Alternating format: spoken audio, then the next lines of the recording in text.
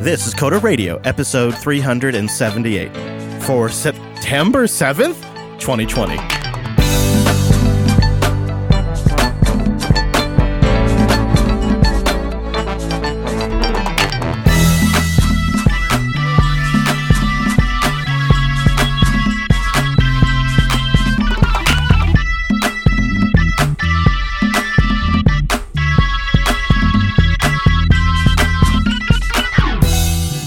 Hello, friends, and welcome to Jupiter Broadcasting's weekly talk show, taking a pragmatic look at the art and business of software development and the world of technology. This episode is brought to you by a cloud guru, the leader in hands-on cloud training. The only way to lock in a new skill is by doing. That's why ACG provides hands-on labs, cloud Linux servers, and much more. Get your hands cloudy at acloudguru.com. My name is Chris, and joining us every week is our host from the other coast. It's Mr. Michael Dominic. Hello, Mike. What's up? I'm so happy Misa here. Wait, that was Mario. You know what? I've sometimes thought your Jar Jar is a little Mario, which I kind of prefer. I got to be honest, doesn't trigger me as much. Is it because I'm Italian? You racist fiend? Is that why? Yeah, obviously. Clearly. It's not because you just sound exactly like him. Couldn't be. I'm super elated to be here today because we had a terrific response to the Coder QA team. Thank you, everybody who went to coderqa.co and became a member. We'll talk more about that in a little bit. But the other thing that's really exciting is we managed to get Wes for today's episode, mostly because we struck him on a day off, and so he had no excuse. Hello, Wes. Hello. Yeah, I mean, what could be better on Labor Day than a little bit of labor of love? Coder Radio. I know. This right here is documented proof that Mike and I are still not great small business time management guys, because here we are working on Labor Day, and if we really had it together, we probably wouldn't be. You're machines. Yeah, that's what it is. You just never stop working, which you're right. It's not good for the family or the health, but maybe the bottom line? What's a Monday when you've already worked a Sunday? I am on cloud nine today because Linux Action News is back and everybody's freaking out. They're loving it. Episode 153, linuxactionnews.com/153. If you want to stay up to date on what's going on in the world of Linux and open source, if it impacts your career or if it benefits you to stay informed, just check out linuxactionnews.com because you get it in 30 minutes or less. Just a nice, tight summary. And Joe and I have been following this stuff forever, so we've got some insights and contacts we can reach on to inform our opinions, and I'm really proud of it. linuxactionnews.com/153. It's back! You know, a product launch is a big deal. You know, that's our version of a product launch right there. Exciting. Stressful. Finally, I can stop keeping up on the Linux news myself and just let you and Joe take care of it. Yeah, exactly. Yeah. Wes really has this time management thing down. He's delegating. I like it. Yeah. I mean, it's smart, right? Outsource your news collection. Now, we do have a little bit of feedback to get to. Coder.show/contact. Joey wrote into the show about freeloading enterprise users. So get your flame retardant pants on, gentlemen, and let's answer this question. Also, I like that. I think Joey is maybe a new listener or messed this one up because it's, quote, "Hi, Chris, Wes, and Payne." You know, if we change the spelling, it might just be derogatory about old Mike over there. Yeah, maybe it's just, P-A-I-N, right? Thanks, man. Okay, that kind of works. Pain in my Georgia. That's right. He says, I wanted to bring your attention to a topic that I'm confident will be interesting for your audience and you guys to talk about. Recently, there has been a big move by large industry players, including Microsoft, to stand behind open source, quote unquote. However, one of the overlooked aspects is the fact that these open source developers are not paid for their work, and often software companies take their open source work and repackage it and sell it for millions. How can this be sustainable? And won't these projects just eventually be taken over by the large companies like Microsoft and Amazon? Do you have a hot take on that, Mike? So I'm a little confused by that, to be honest. There's a lot of contribution in terms of money going on. And isn't it the case that Microsoft now employs a bunch of people who work on Linux? Yeah, I think, what Joey's probably referring to is, Wes, maybe you can help me jog my memory, but there's been a couple of database projects recently in the last 2 years. Oh, like Mongo? Yeah, it's one that have really struggled with companies like Amazon or Microsoft repackaging it up or essentially ripping off, re-implementing and making millions and not financially contributing to the project. I think, and those projects have been fairly vocal about it, so that's probably where Joey's getting this from. I kind of see part of where he's coming from. Yeah. Well, I think there's multiple things here. Like there's open source in the sense of the license, and then there's like open source in the sense of community and like individual project maintainers and owners. And maybe there's more and more of a trend where your open source project gets successful. Either you start a small business that you try to build, and then, you run into problems because Amazon wants to sell your stuff doing it, at larger scale than you ever could. Or you just end up hired by one of these giant companies and keep working on your project. And do either of those really fully count as the thing that maybe Joey's getting to around the spirit of open source? I guess the part that I could see where it's unsustainable is if these products so overshadow the original product or project, it may be hard for them to get talent to work on it. And then they could sort of shrivel, I suppose. But this is what I go back to. This, A, isn't a new problem. And B, hasn't really been fully solved for any particular slice of the market. But when you go back in time, this has really kind of been going on forever.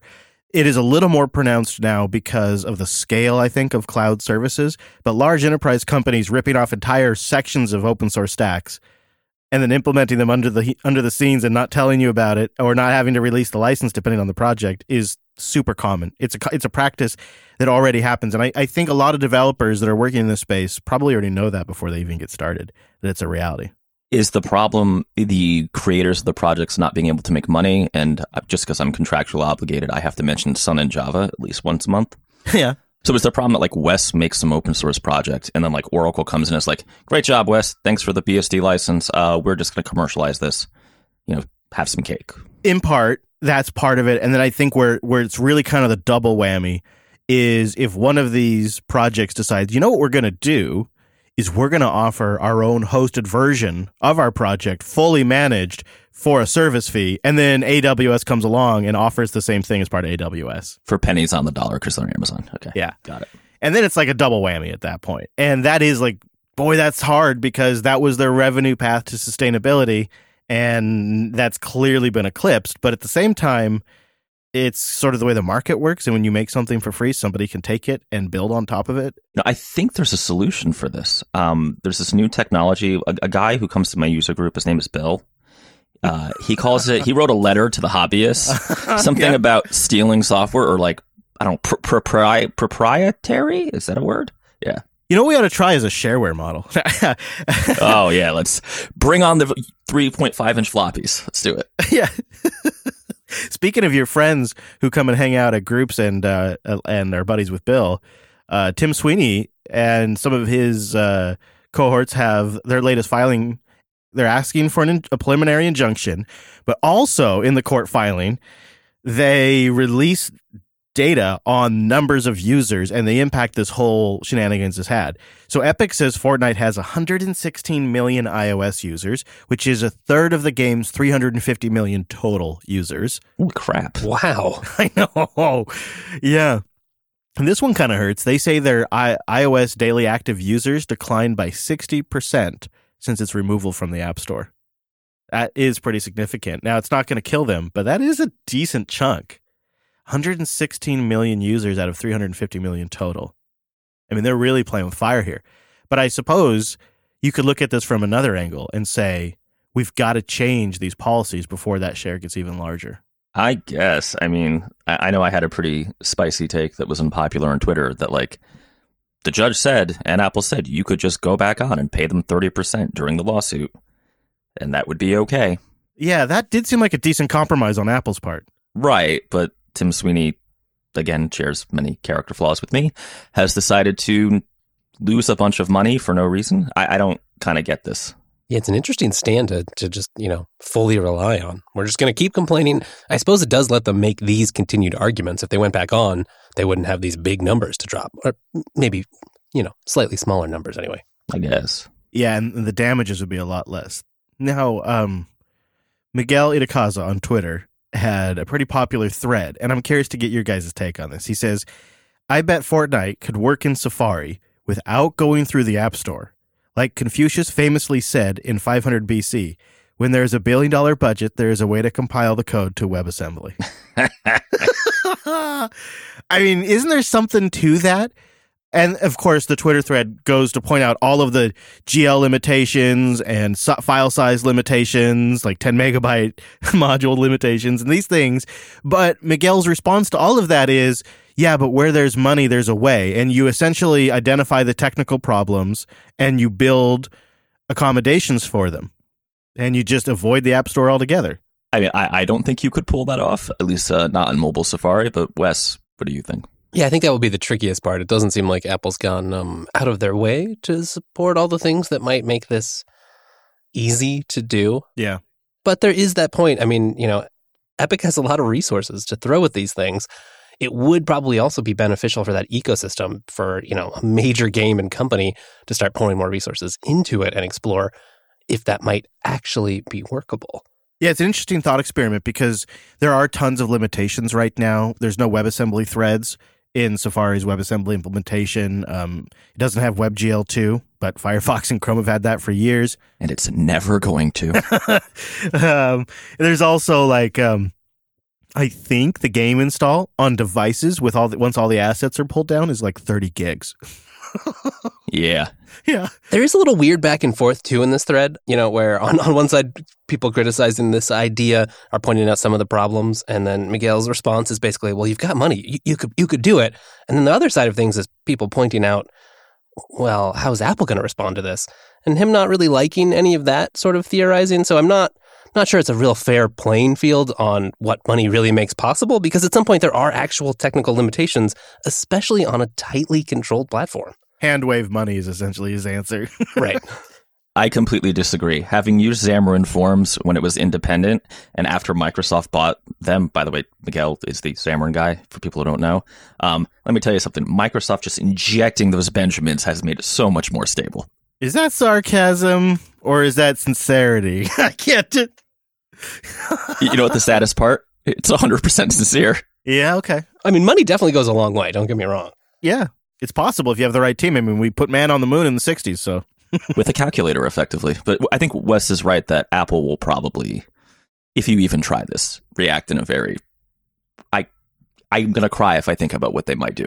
Right? Like, they're not going to take it. I don't know. I don't buy it. See, you don't think so? I find this take that Apple wants to hurt the web and that Apple wants to limit what the web can do kind of ludicrous and ridiculous on its face, because not only did the iPhone originally launch with 100% focus on web apps, but if you look at overall in totality, Safari has been extremely competitive on mobile.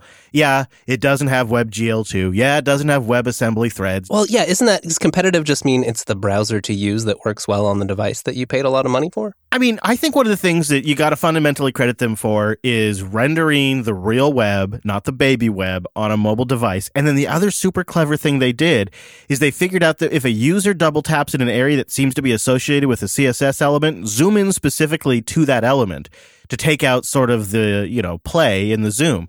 And bringing things like WebGL and other features to mobile and making it a very competitive mobile browser. If you look at that, they pioneered that essentially. Mobile browsers before the iPhone really sucked. And so I don't think Apple has gone out of their way to limit Safari. I don't think it is the number one priority on the platform. And so it lags in some areas. Well, and doesn't it just make sense that they have a business interest in incentivizing things to focus on the App Store anyway? I mean, I would say I bet Apple would define web browsing and web applications very differently. They want a great browser for you to go to NewYorkTimes.com, but I don't think they want people building full-featured web apps and using Safari instead of the App Store.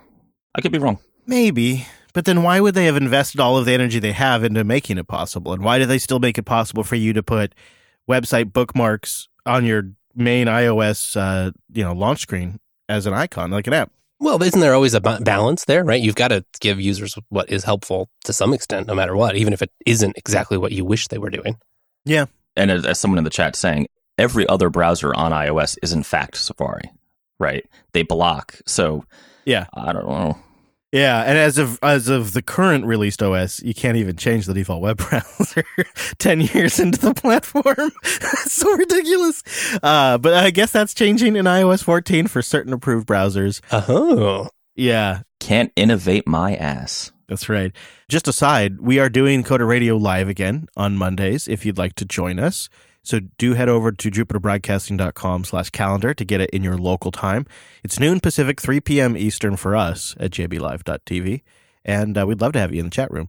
There's, a couple of times a week now, live shows. We got two live shows a week right now. I'm feeling pretty good. Speaking of doing things for the consumers, there's a story that was dropped in the notes that I can't really necessarily see a downside to, so we'll just wrap up the Apple stuff with this. Quote, later this year, the App Store will help users understand an app's privacy practices before they download the app on any Apple platform. On each app's product page, users can learn about some of the data types the app may collect and whether that data is linked to them or used to track them. You'll need to provide information about how this is to developers, you'll need to provide information about how your app's privacy practices, including the practices of third-party partners who code integrates with your app, Facebook SDK. Exactly. In the App Store Connect starting this fall. And the way it kind of is being sold to users as a type of nutrition label for privacy that'll show up on all App Store apps, on all Apple platforms. Is there anything bad about this from a user's perspective, Mike? I mean, I can understand from monetization from Facebook and... Users.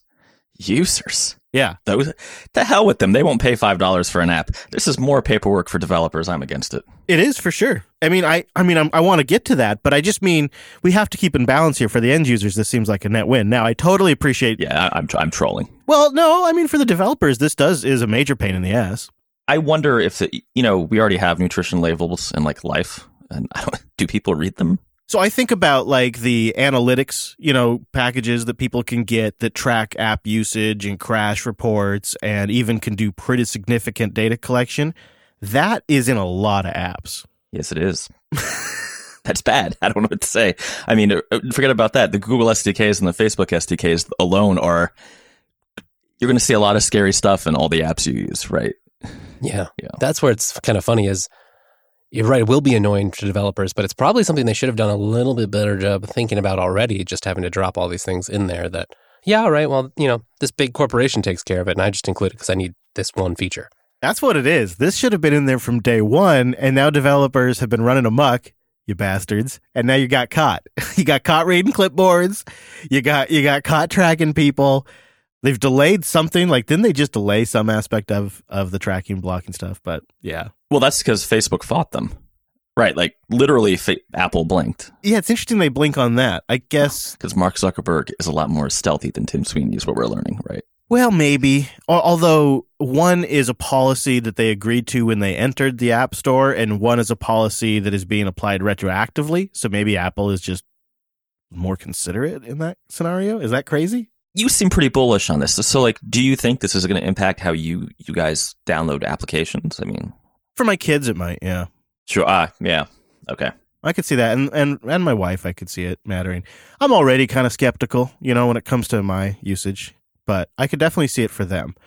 My daughter accidentally downloaded a Roku app, remote control, and it somehow got her to agree to a $15 a month subscription to enable the app's functionality. What? Roku? It's just Wi-Fi, right? It's just sending Roku remote commands over Wi-Fi. It auto detects the Roku device and just sends it commands over the API, right? $15 a month. And so I'm looking at my email. Thankfully, I caught it, right? But I mean, after it charged me, and I even had it turned on to like ask for my permission. I don't know what happened. But it's tricky the way it gets people into it, and she didn't know she was doing anything wrong. It's a complicated thing. So that'll be the next frontier. And all that kind of shenanigans. And I think it matters because it definitely has knock-on. It's going to impact the Play Store for sure. Also, obviously, this is all going to play into larger antitrust stuff that the ball seems to start rolling there more and more. All of these stories will play into that dynamic. Let's take a break and tell you about Linode Cloud Hosting, linode.com/coder, and you'll get a $100 60-day credit towards your account. $100. Linode.com/coder. Simplify your cloud infrastructure with Linode's Linux virtual machines and robust set of tools to develop, deploy, and scale your modern applications faster and easier. They have 11 data centers around the world, enterprise-grade hardware, and their next-generation network, which is fast. They have a lot of nice rigs too.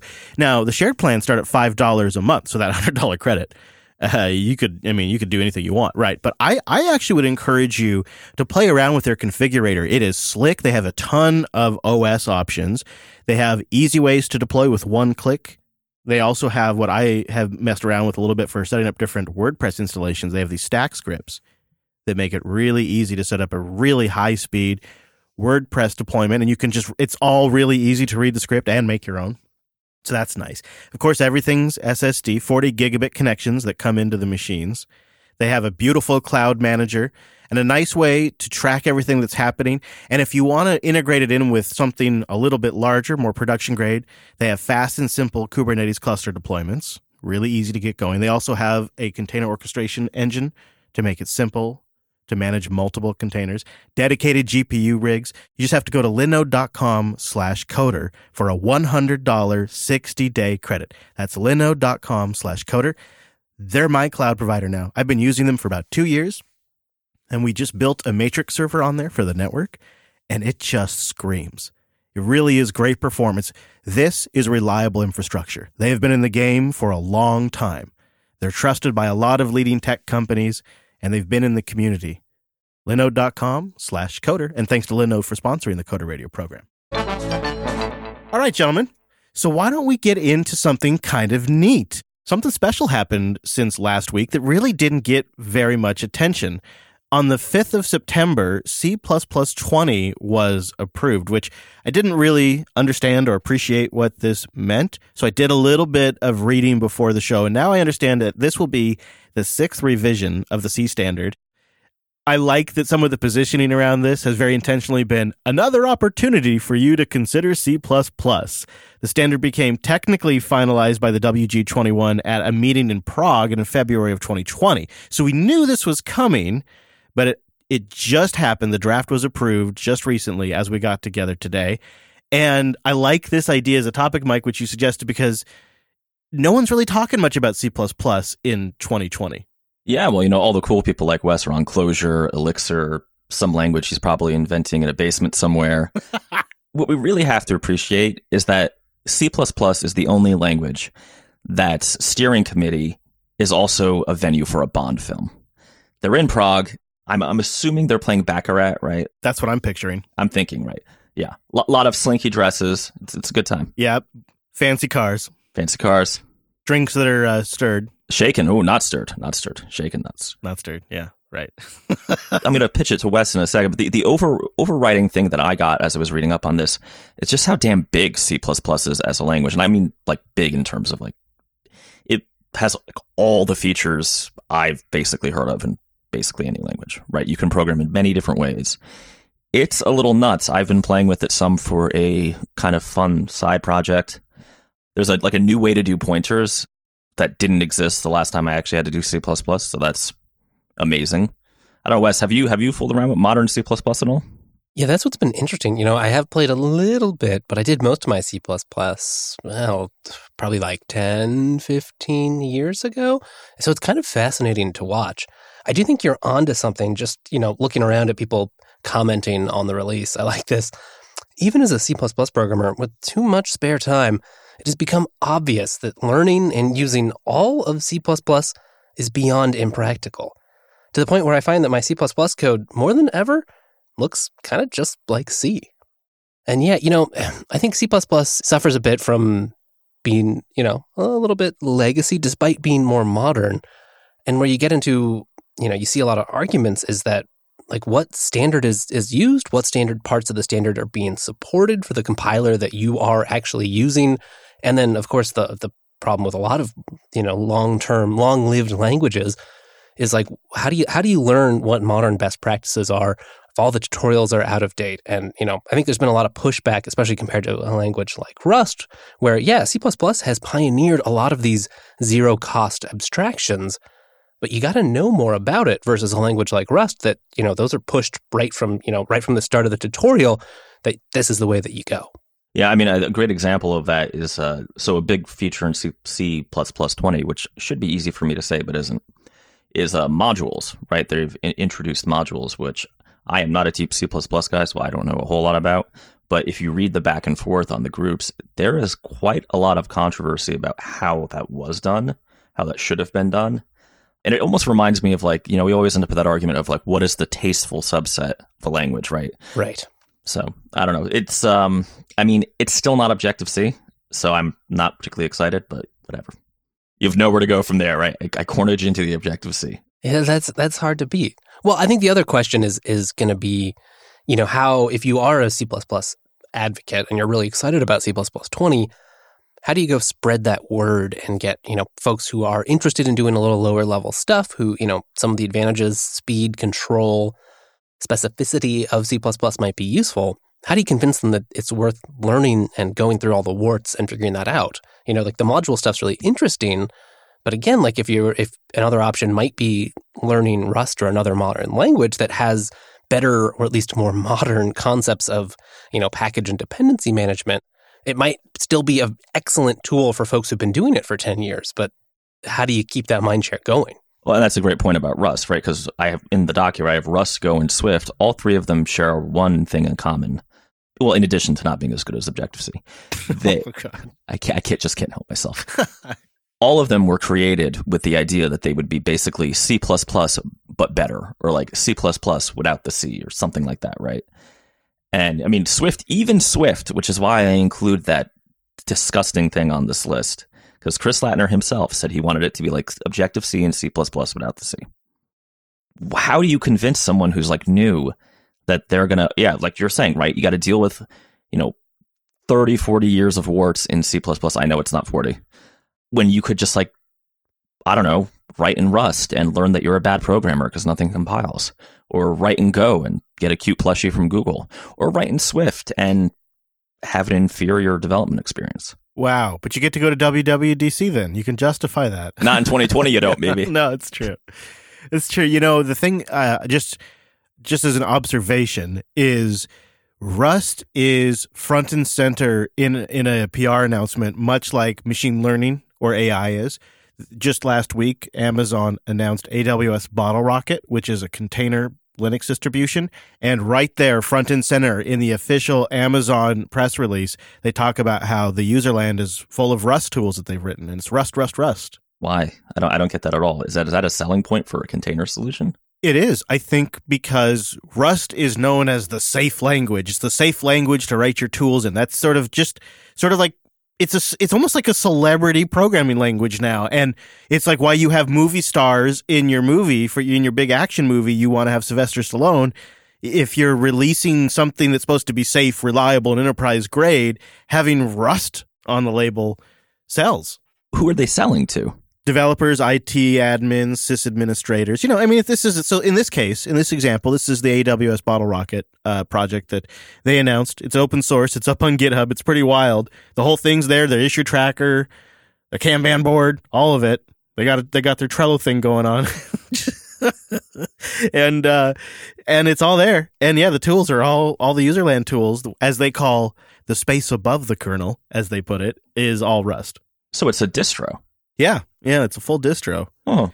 Sitting on top of a lot of essentially best practices now, using containers to deploy your applications and taking advantages of eBPF in the Linux kernel, taking advantage of SE Linux and all that stuff, and making it designed with the idea that you're not SSHing in, but you're probably using it with an orchestration system.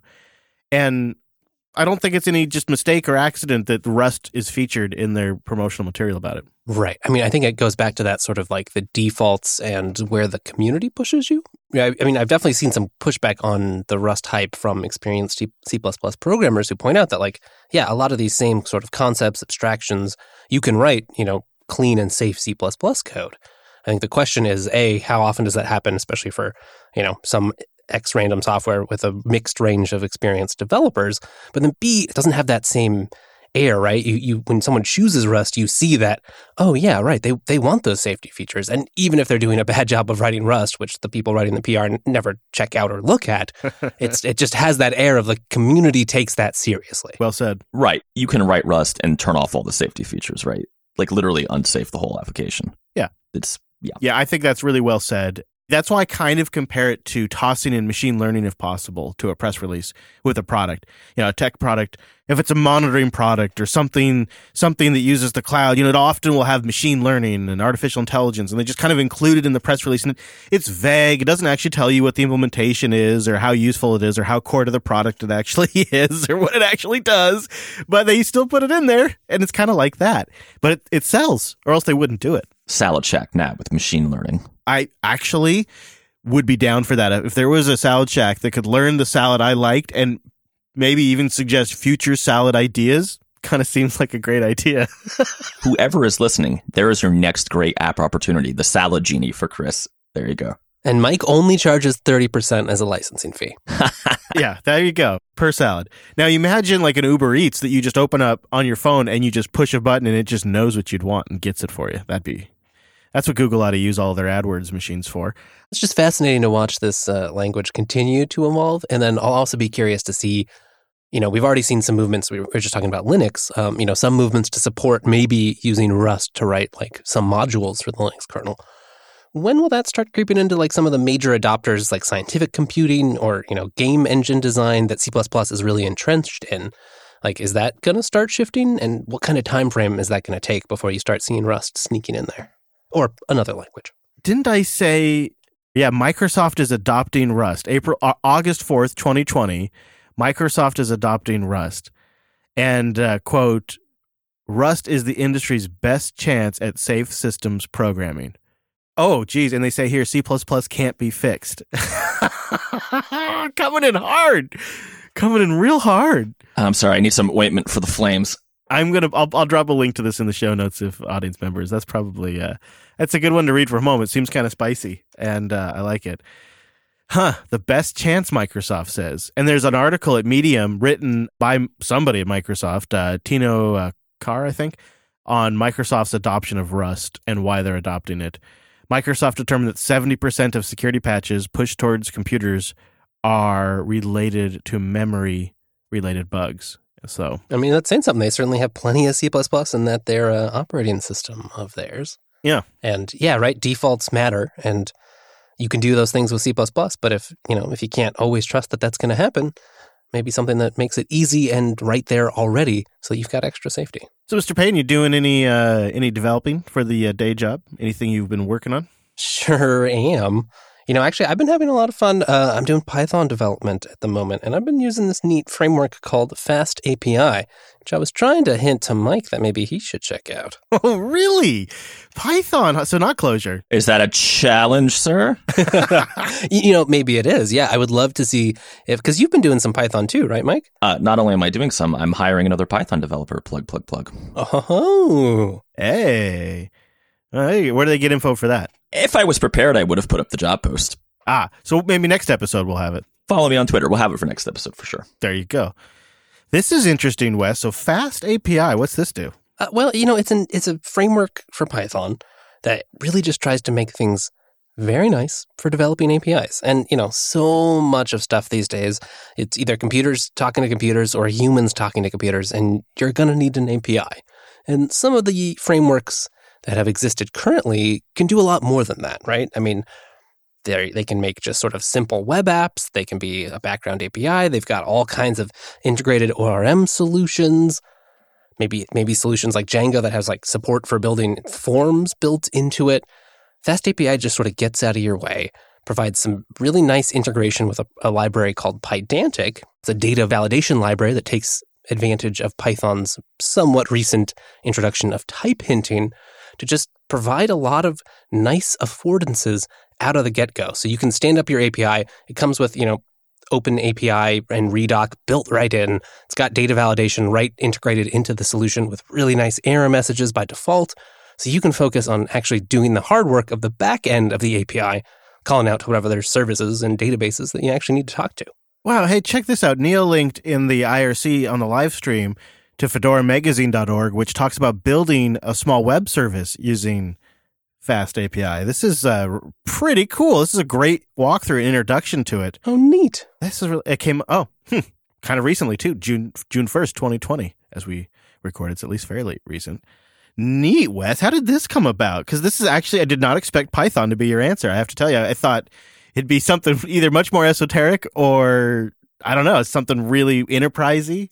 I guess I don't think of Python when I think of enterprise software development. Yeah, I think it sneaks in more places than you might suspect. Python's also been improved somewhat recently, with, better async support. So there's better concurrency built into the language. And yeah, there are going to be some, high scale services where maybe Python isn't going to work for you. But for a lot of APIs and web applications where a lot of your calls end up being dominated on latency calling into the database or other, large operations, Python works pretty well. And it's just so developer friendly, like it's easy to get started with, especially with libraries like FastAPI.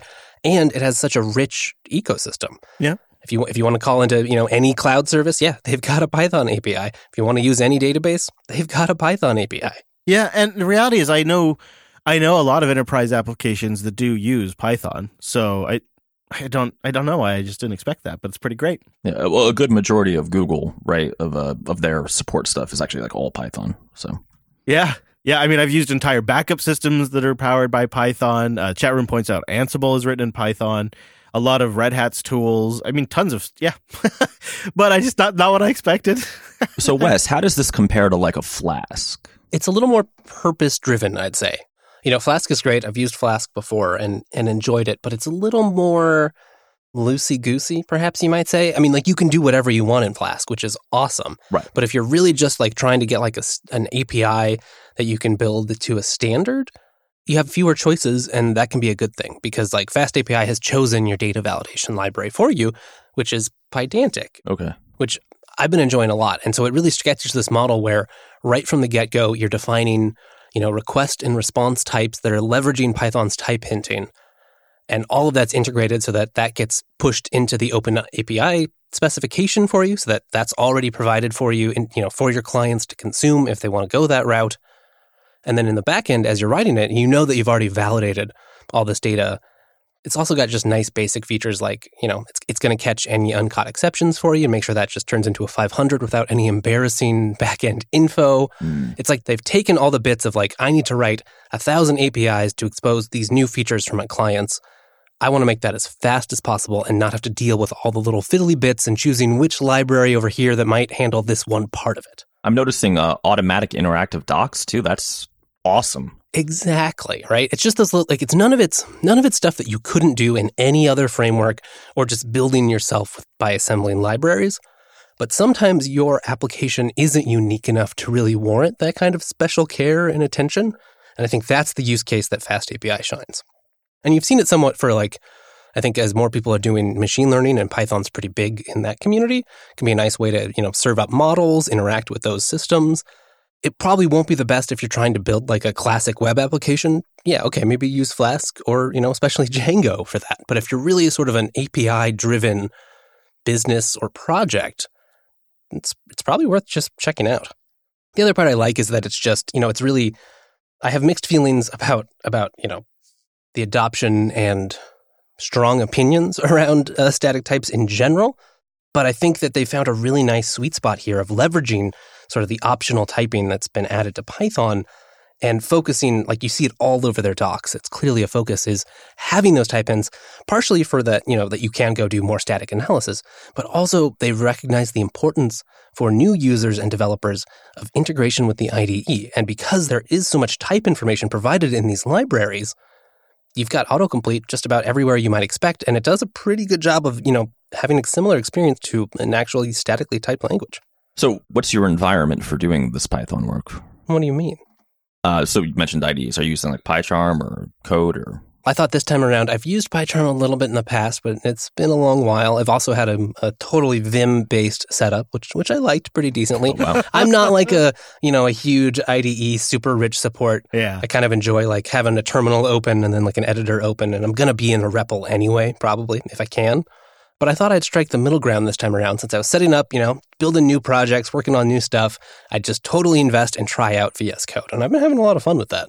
Oh, another VS Code user. A code convert, you could say. Yeah. It is funny. I still find myself like I use Vim half the time anyway for editing some stuff, but as like a separate Python dedicated window. It's really nice. I've also actually been enjoying the Git support a lot too. Yep, absolutely. Those are some of the reasons I just love it. That, and it's got a fantastic YAML plugin. It's got a fantastic Markdown plugin. SFTP opening files on remote servers is it's a treat. It really feels slick. I'm really happy with it. I mean, I'm open to trying other ones, but interesting. I love it. So all three of us, because that's what you're using mostly these days too, right, Mike? Yeah, I'm actually all in code now, so.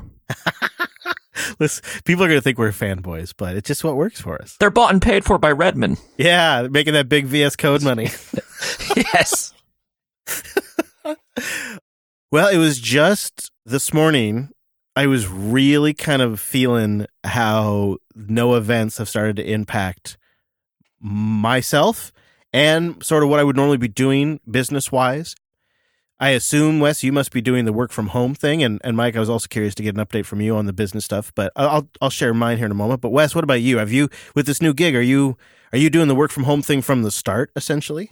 Yeah, actually it was kind of weird. It's the first time I did an entirely remote onboarding as well. Like, I have never been into the office. Huh. I did have to go run over to my manager's house because he had a laptop that I picked up from him in a socially distanced manner, so that was a little awkward and a weird first way to meet in person. But yeah. The interview was online, the onboarding was online. At this point, I don't know if I'll ever even have to go into the office. Interesting. Yeah, I wonder if that's going to be true for a lot of people. And I feel like it's going to impact podcast downloads.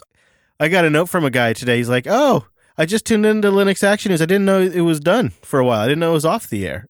People are just kind of now catching up on their podcast. But what about you, Mike? Is the business feeling it? Or at this point, have you reached a new normal for this sort of lockdown state, no events kind of thing? I think we've pretty much gotten used to it. I mean, I was pretty early on locking down because I'm crazy. I will say not having community events has been starting to feel that. Yeah. But same. Other than that, it's, I'm sitting I have my little standing desk in my home office now. I'm fine. I'm wondering how much even comes back next year. Right. Not a thing. And if it lasts that long, I wonder how much comes back. And that would be a loss, I think, because for me, it's a big part of, I think, how I get connected with the fact that we actually make something, because otherwise I just sort of put it out there and maybe hear from 1% of the audience, maybe 2% of the audience. And it's true.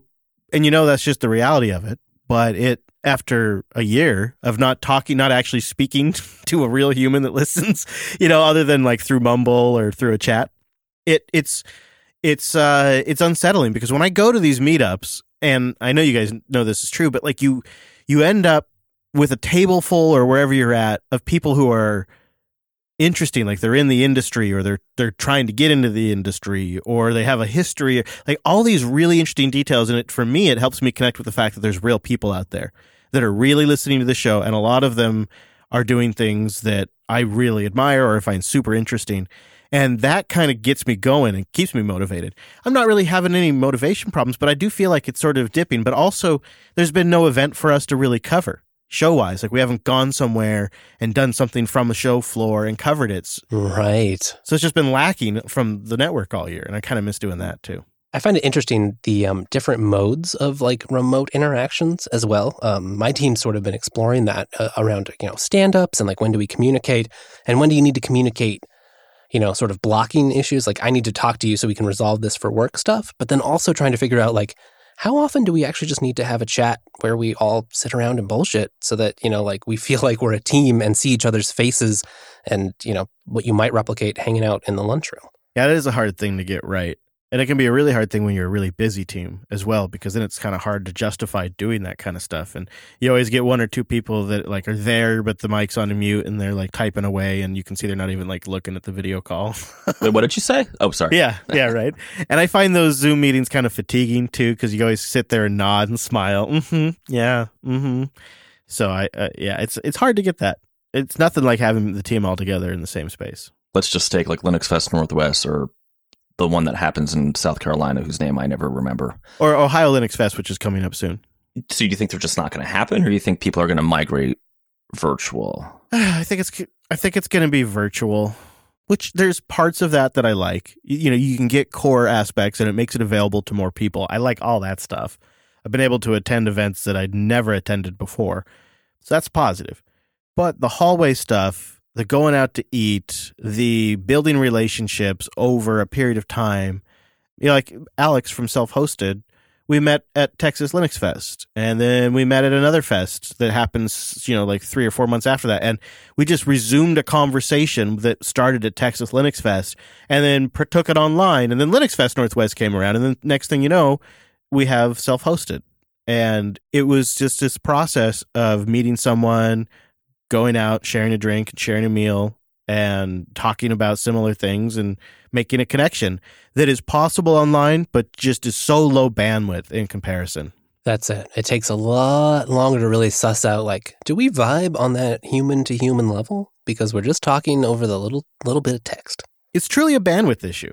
It's like your human senses need more resolution than I think video provides, than seeing somebody from the top up, the half up. Mm-hmm. And when you're out and about, at an event, you interact with people in a technical sense, but also it's like regular humans, which you don't always see online. You get to see how they, comport themselves at the restaurant. You get to see how they interact with other people and strangers, and it gives you a much richer view of a person.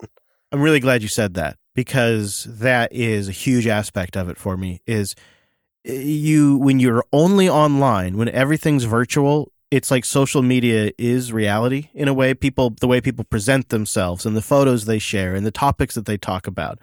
But when you go to an event and that same person is there, you see a 3-dimensional human being who is maybe actually a little overweight or doesn't have all their stuff together and also has flaws and isn't a perfect person. And that was a huge, huge revelation for me as the journalist aspect of this job, because I often go in with press credentials, which means I get access to the journalist area, and meeting some of these names in tech journalism and taking them from these icons in tech journalism to just these human beings that are clearly flawed.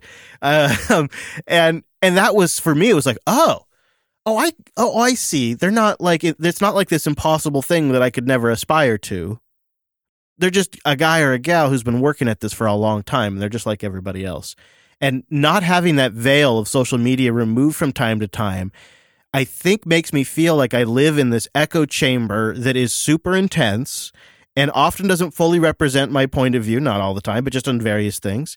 And maybe makes me feel like I'm not that's not a game I'm good at. I'm not good at social media. I don't tweet a lot. I don't share a lot of stuff. I try to reply to people, but it's just not where so it makes me feel like I'm not as good at the job, because that's when you're online and everything's virtual, perception is reality. And it's not an area I really have the motivation or energy to be hyper competitive in. I don't feel like tweeting 17 times a day about stuff and taking pictures of every little thing. And every now and then I'm inspired, when I'm out in the woods or something, I'm inspired to take a photo and I'll share that, but that's about it. Or if Levi's being cute. Yeah, obviously. If the pup's being cute, that's got to get shared. But actually, the reality is probably 0.1% of all of the adorable Levi pictures ever get shared.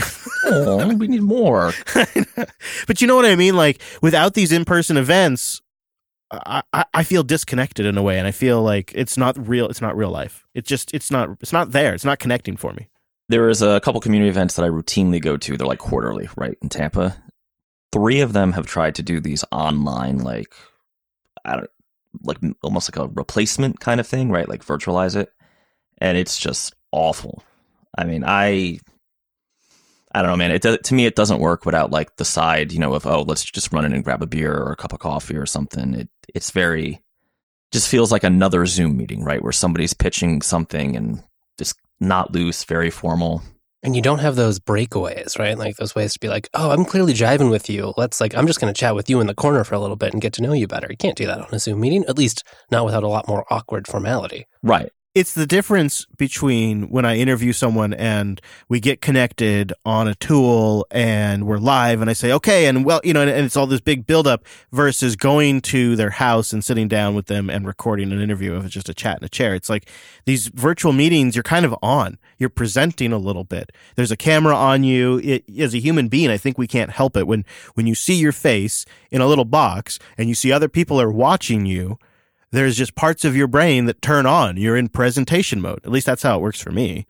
And that's not to say I can't hang out with a friend or something or a family member on a call, and that's fine. But for these conferences and events, for me to actually be comfortable, I probably need to have my camera off, because otherwise I feel like I'm distracted by the fact that I'm sort of in presentation mode. But then it even reduces the network effect even further. I know I'm kvetching about something that I should just be grateful is even happening, because these events have taken a real beating. But I guess at this point into it, coming into September, and I'm thinking about how usually October. Well, this is what got me started thinking about this, actually. Unless I'm wrong, I think the last event I did was Texas Cyber Summit, which was in October. Yeah, you're right. Wow. That really was like a universe ago. Yeah.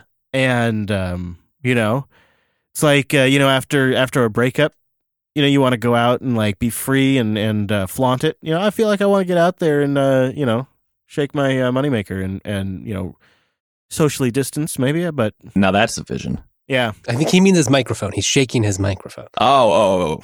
Yeah, they're talking to people and seeing people and stuff like that. But so do you feel that once this is over, you're going to go out hard, or do you think it's going to take a toll? I don't know. Like I envisioned a lot more live content in 2020. I even pictured doing some of these shows on location somewhere, because why not? Like, I've been doing this for so long. Why not change it up? Maybe if I can find a spot that kind of has a live feel but isn't too distracting and loud, it could be a lot of fun. Take a train ride down into Seattle, set up a little temporary recording space, and doing it live from downtown Seattle today.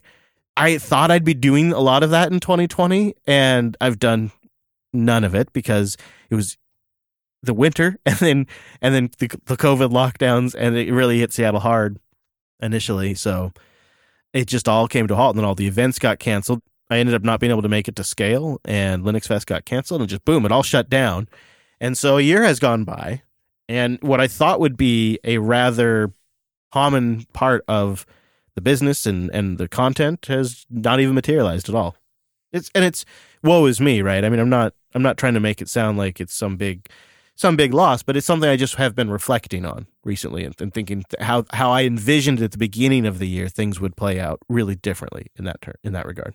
Right. And you miss a couple conferences and you're like, okay, well, that sucks. But then after a while, you realize, yeah, you really do have this yearning in some human part of you that wants that connection. And there's the aspect of employment too. I feel that conferences are a great way to network and get jobs if you're looking for work. A lot of times they're actively recruiting at booths, and there's always folks who have open positions that are walking around in the hallway track. I see it happen every conference I go to. Yes. And that could be really useful right now, and that's also not happening. And I realize it can't, but as soon as it's safe to return, I will go back out myself. I think it's an important aspect of community building and building out these relationships and seeing these people who we talk about in the headlines actually in person. But it's not for everybody. I get that. So anyways, let's end it on something positive.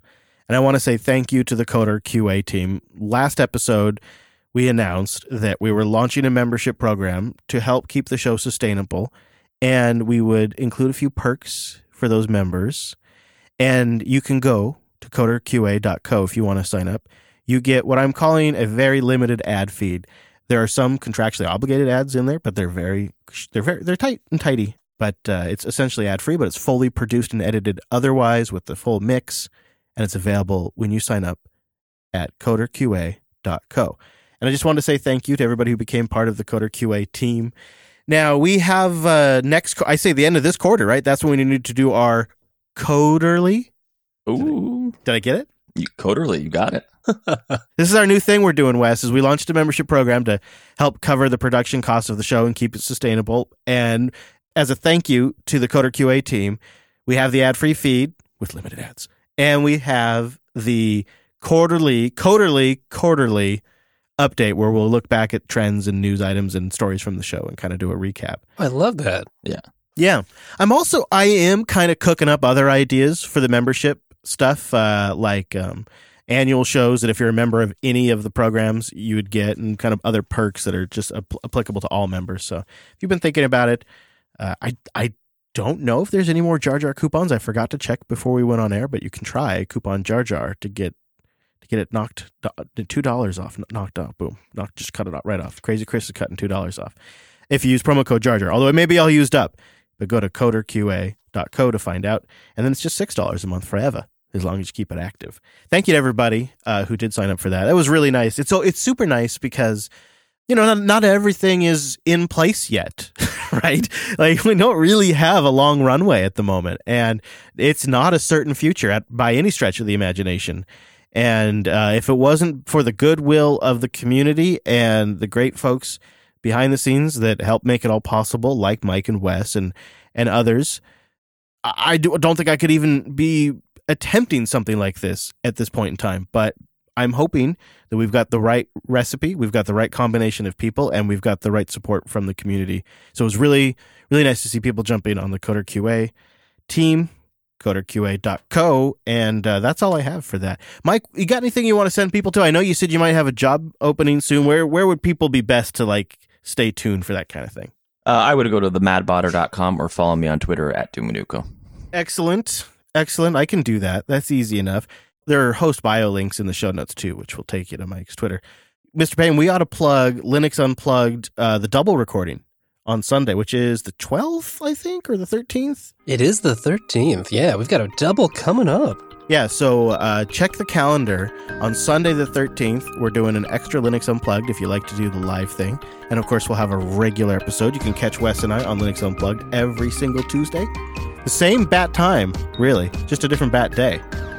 You do it at noon over there as well at jblive.tv. You can follow the show at Coder Radio Show on Twitter. We also have links to the membership at coder.show, links to everything we talked about, including stories and more at coder.show/378. Thanks so much for tuning in this week's episode of the Coder Radio program. We'll see you right back here next week.